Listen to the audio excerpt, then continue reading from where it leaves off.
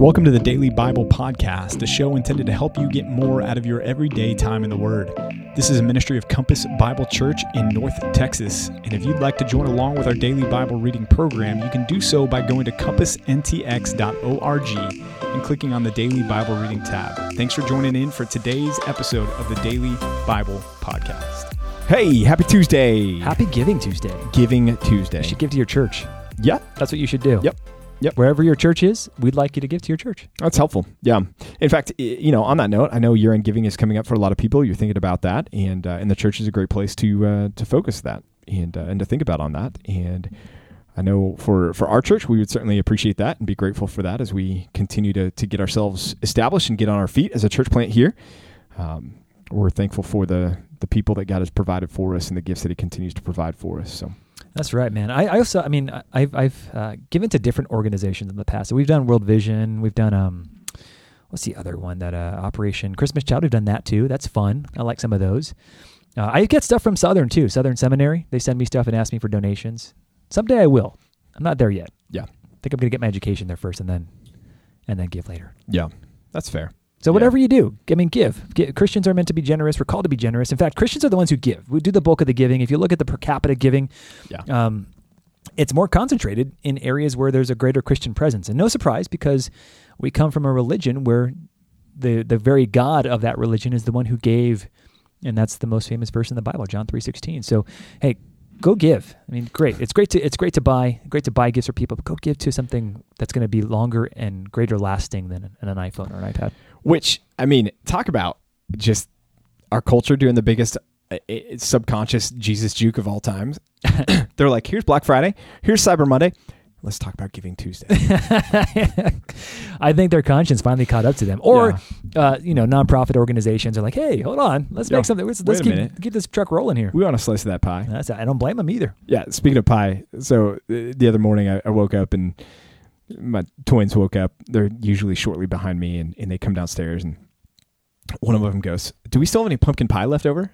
Oh. And I was thinking, well, yeah, we do. No, it's 6:30 in the morning. I mean, and he had pancakes. It's basically the same thing. Yeah, well, he walks away, and I'm like, oh, he's going to check if we've got it.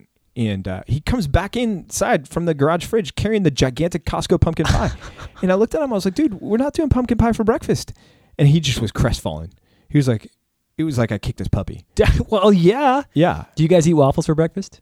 I mean, we have. Okay, then what's the difference? It's categorically different. It's not. It is. It's the same thing. Yeah. Do you like pumpkin pie? I do. I mean, I don't. It's not my first go-to, but I like it. Okay. Do you? If pumpkin pie was not associated with Thanksgiving, would it exist? Ooh, probably not. Right. I don't know that turkey as a main course would be all that popular for Thanksgiving. But turkey would have a place in that, like, people have turkey sandwiches. Yeah, like a fourth, fifth choice, nothing else to eat. I might as well eat turkey. Well, that or dirt. Yeah, I mean, Subway has kind of done well making turkey sandwiches. But it's rarely anyone's first choice, is what I'm saying. I don't like leftover turkey. I enjoy turkey hot and fresh off the bird. Yeah. But it gets dry pretty quick. Leftover, yeah, like thick pieces of cold turkey, pass. Yeah. Some people are all about that. They'll eat turkey sandwiches like that for like 2 weeks. I mean, I would do it. If we made a turkey, I'd be all about that. I can't do it. But I'm practical like that. Yeah, that's true. You are. Yeah, I'm not. I'm impractical. You're highly impractical. Very impractical. Inefficient and impractical. Yeah. Well, you know what? Love is inefficient, and that's a good thing. Love is costly, and it's impractical often, so that's good. Maybe you're more loving than I am. It is not reckless. It's not reckless, buddy. Nope. No. Why don't you like Reckless Love, Pastor PJ? Because it's the worst title and concept of a song that I think potentially has ever been written by a Christian artist. Oh, wow. Yeah. God's love is not reckless. It was, we talked about it the other day. You talked about foreknowledge, right? Yeah. If you go to Peter's sermon on the day of Pentecost, he says that this Jesus whom you delivered up by the hands of lawless men to be crucified, he was foreknown by God. It's not like God was up in heaven going, oh no, what are they doing? They're sinning. What should we do? I don't know. Jesus, get down there really quick. I'm going to nail you to the cross. Hurry up. And Jesus is all, are you sure this is a good idea, God? Like, think about, like, reckless is never used in a good sense anywhere else. Reckless driving. Yeah, is that good? Is anyone like, oh man, he was a reckless driver? That's such a good thing. Sing about it. No. Well, is there any poetic license that you could take that and say, oh, the word conveys the kind of extravagant No. love that God provides? No, use that word. That's the more syllables though. Reckless then is two. Change your reckless song. Love, yeah. 3 syllables total. Yeah, Extravagant. the is wondrous 4 love of God, the marvelous love of God, the abundant love of God. I mean, it's so short-sighted, and people just throw up their hands and sing it, and it's an indictment on the fact that we don't think about what comes out of our mouth so many times when we're caught up in the emotion of the song and the lyrics or the tune of the song. We're not cognizant of the things that we're singing. Like that is, you are charging God with being reckless. Like reckless endangerment, reckless driving. Like it's never a good thing, and all of a sudden it's got a catchy tune, and this artist sang it over here, so we're going to be like, oh, it's such a good song. It's the reckless love of God. It's not good, and we shouldn't sing it, and we won't sing it. Yeah, I'm with you on that 100%. I wonder if are there any other places where we're singing untruths about God, things that are not true? And we shouldn't. We shouldn't. We shouldn't do that. But obviously that's the goal. I mean, I would give, not that I'd give it pass, but I would say, okay, if there's a genuine Christian out there who's singing the song unawares, ignorantly, I think God's grace will even forgive that. I would agree with you. My indictment is more on the worship leaders that are peddling it, and the guy that wrote it. Yeah, that's where I have a bigger issue. You know what we should do then is write a song about Ezekiel's temple. And we can sing that on a regular basis instead. Let's get to Ezekiel 40. Let's do it. Man, I've been spicy the last 2 days. I mean, talking about Latin and then the reckless love of God. That vein on your forehead just keeps on throbbing. Well, it's going to pop at some point. I don't know what the deal is. Hey, Ezekiel chapter 40. Okay, the new temple. Yeah, that was unrehearsed. We just both sighed because that's how we feel about this. It's not that we don't like it. Okay. Well, I mean, there's hard feelings. Step number 1 is, let's be clear, the new temple, this Ezekiel's temple, is not the second temple, okay? So this is not the temple that stood in Jerusalem during the time of Jesus. It's not Herod's temple. It is not Herod's temple. This is a different temple, in fact. And you say, well, how do you know that? Well, beginning in chapter 40 and continuing on through, Ezekiel gives specifications, and he gives very detailed specifications as to the size and the appearance and the layout of this temple, as well as the geographic layout of this temple, where this temple is located. There is much in this section to indicate that this temple is not even going to be in Jerusalem, that this temple is really kind of central Israel, and that the land looks vastly different in this era than it does presently. And so what would account for that? Well, a couple things. In Zechariah, we are told that when Jesus returns, that his feet are going to touch down on the Mount of Olives, and the Mount of Olives is going to split in two. So it is possible that there will be such dramatic earthquakes, things like that, during the tribulation. We know that during that period there will be earthquakes and so forth and so on, that the geographical layout of Israel changes. Fundamentally change. Yeah, fundamentally. And so it doesn't look anything like it does today, and that could account for why this temple is where it is. But all that to say, this is not the same thing as the second temple. This is not Herod's temple. This is a different temple. When will this temple be? This temple will, it appears, take place during the millennial kingdom. Now, here's the thing. There's a third temple that's also different than this temple. There's a third temple that's going to be erected sometime during the tribulation period. This is the temple that will be standing when the Antichrist goes in and breaks the covenant with Israel and commits the abomination of desolation. That temple will be eventually destroyed as well. That temple still not Ezekiel's temple. Ezekiel's temple is a millennial kingdom temple, and it is the place and the only time since the glory departed from the temple where the glory of the Lord returns to the temple. So, man, let's continue prefacing a lot of this here. Chapters 40 through 48. Almost everybody in the world who's a Christian agrees, and scholarly Christians say that these are some of the hardest chapters to interpret. So they in the Bible, they've spilled a lot of ink. As Christians, have spilled a lot of ink trying to make sense of what we're reading. So as you read these chapters and you start scratching your head saying what, where, when, how, why, know that you're not the first to ask these questions, and you're certainly not going to be the last. So while we make our way through these next 8 chapters together, I'm going to give you our best sense of it right now. And we were just talking about this before we started this podcast. We're going to be recording these for the rest of our lives. God willing, we'd love to do this with you guys for as long as we can.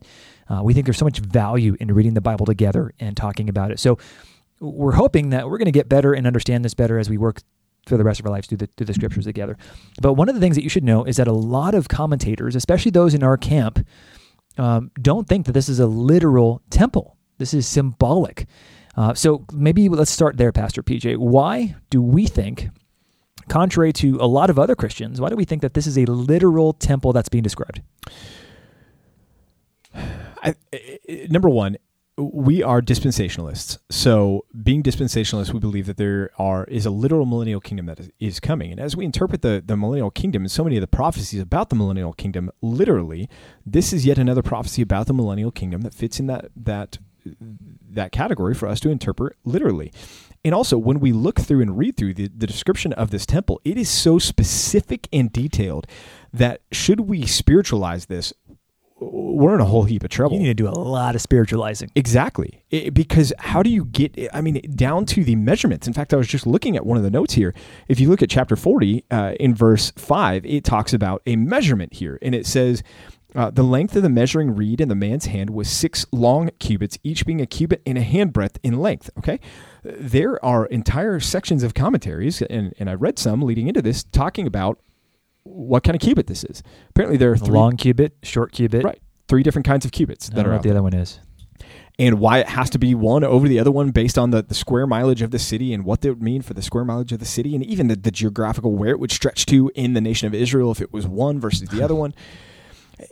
Again, it's very detailed and very specific. If we're going to make this a metaphor or a spiritual reality, then we have to ask ourselves the questions, why would God include so much precise detail in the description of this temple, its layout, its structure, where it's going to be, everything else? What happens in the temple?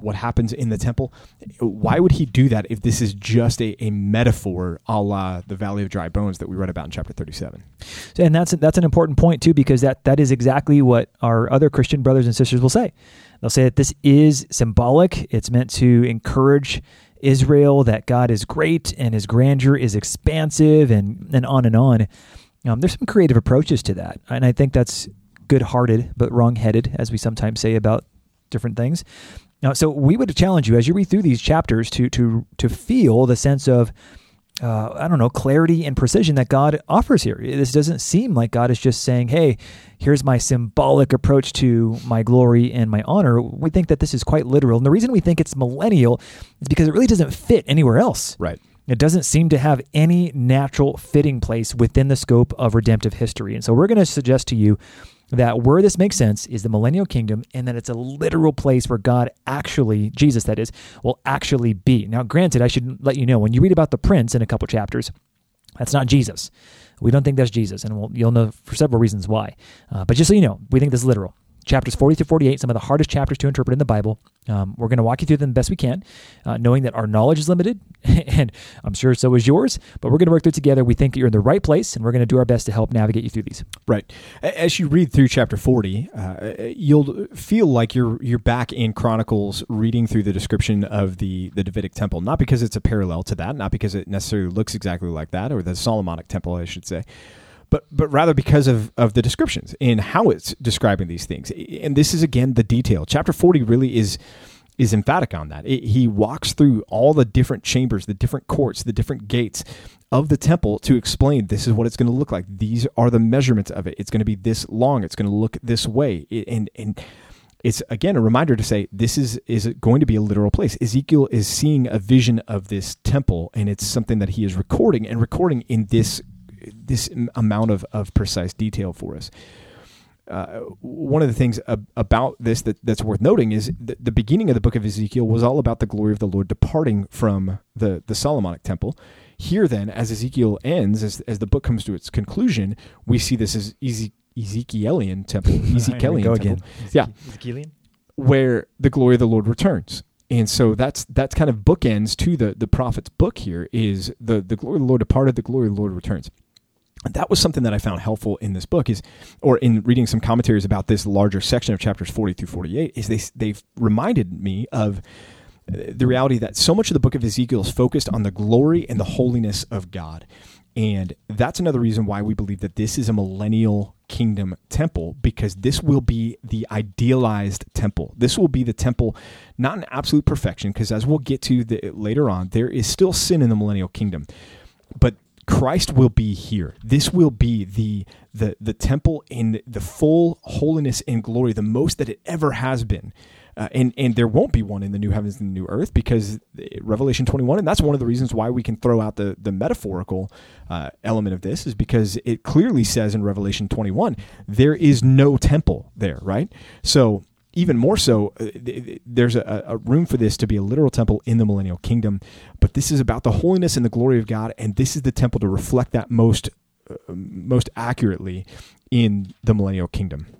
So a couple quick notes before we move on for chapter 40 here, just to orient you in terms of time frame. If you take a look at the beginning of chapter 40, you're at about 573, and you're either in the month of April, according to our calendar, or you're in the month of October.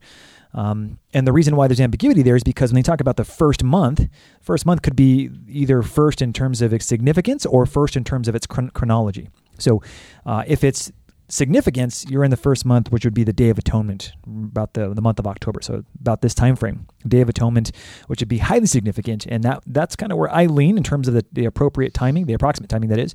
And I think that's where God speaks to Ezekiel and says, hey, you want to know something cool? Here's this temple that's coming, talking about the Day of Atonement, the future of Israel, and what's going to happen. So that'd be my leaning, but 573, either April or October, depending on which one Ezekiel's referring to.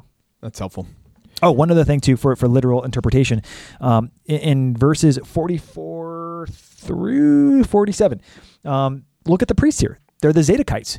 They're from an actual people. Yep. These are actual people. This is an actual lineage of the Levites. So Zadok and his sons are the priests in this new temple. Yep. Which again, if it's a metaphor, if it's symbolic, man, my brothers and sisters who do follow that, I'm hard pressed to say I agree with you. That's hard to swallow with this kind of specificity. I would agree. All right. 1 Peter chapter 5.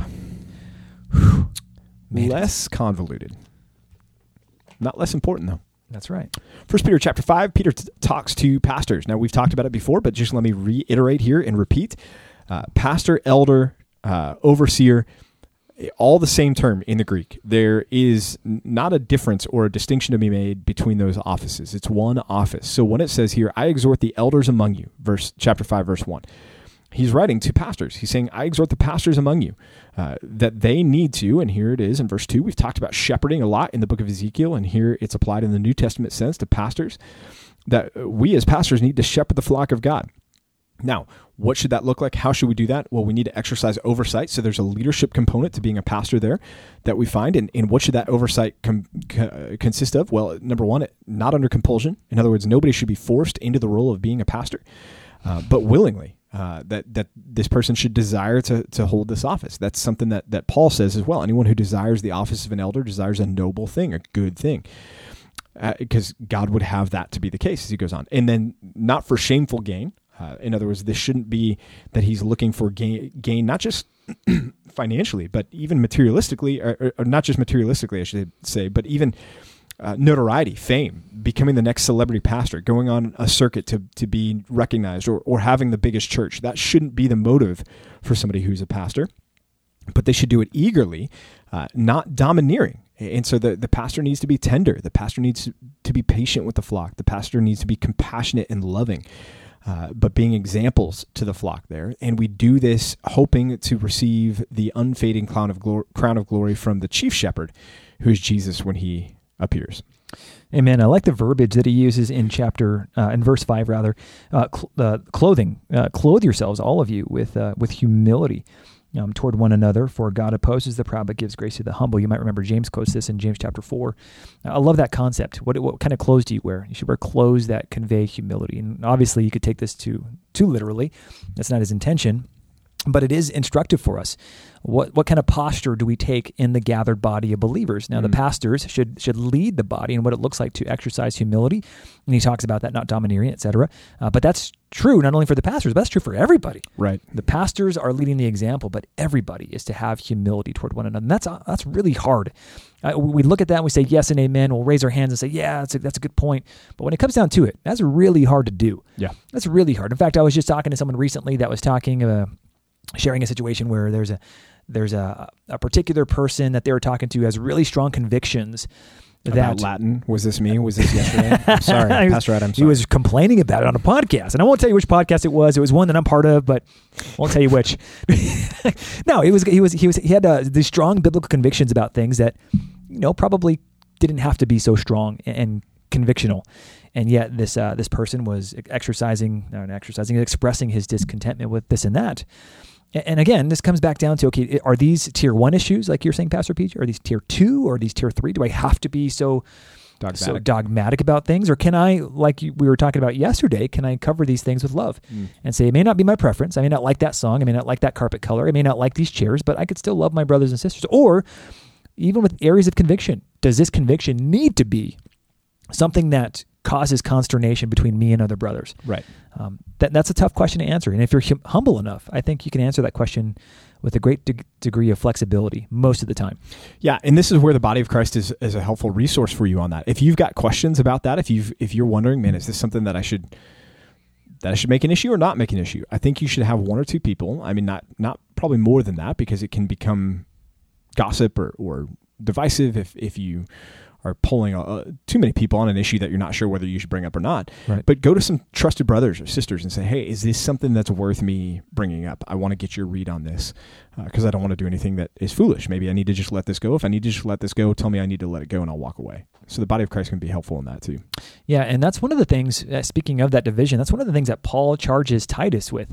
He says, look, if someone who causes division, warn them once and twice, and then finally they're kicked out of the church. Have nothing to do with them. It is that serious. So there are times when we need to rightly, rock the boat. But there are many times, maybe most of the time, where it's something that we need to get over and not something we need to make us think about. Let love cover a multitude of offenses. Here we go again. Yep. Bring it back home. Well, hey, a verse that we need to touch on because it would be we would be remiss if we didn't.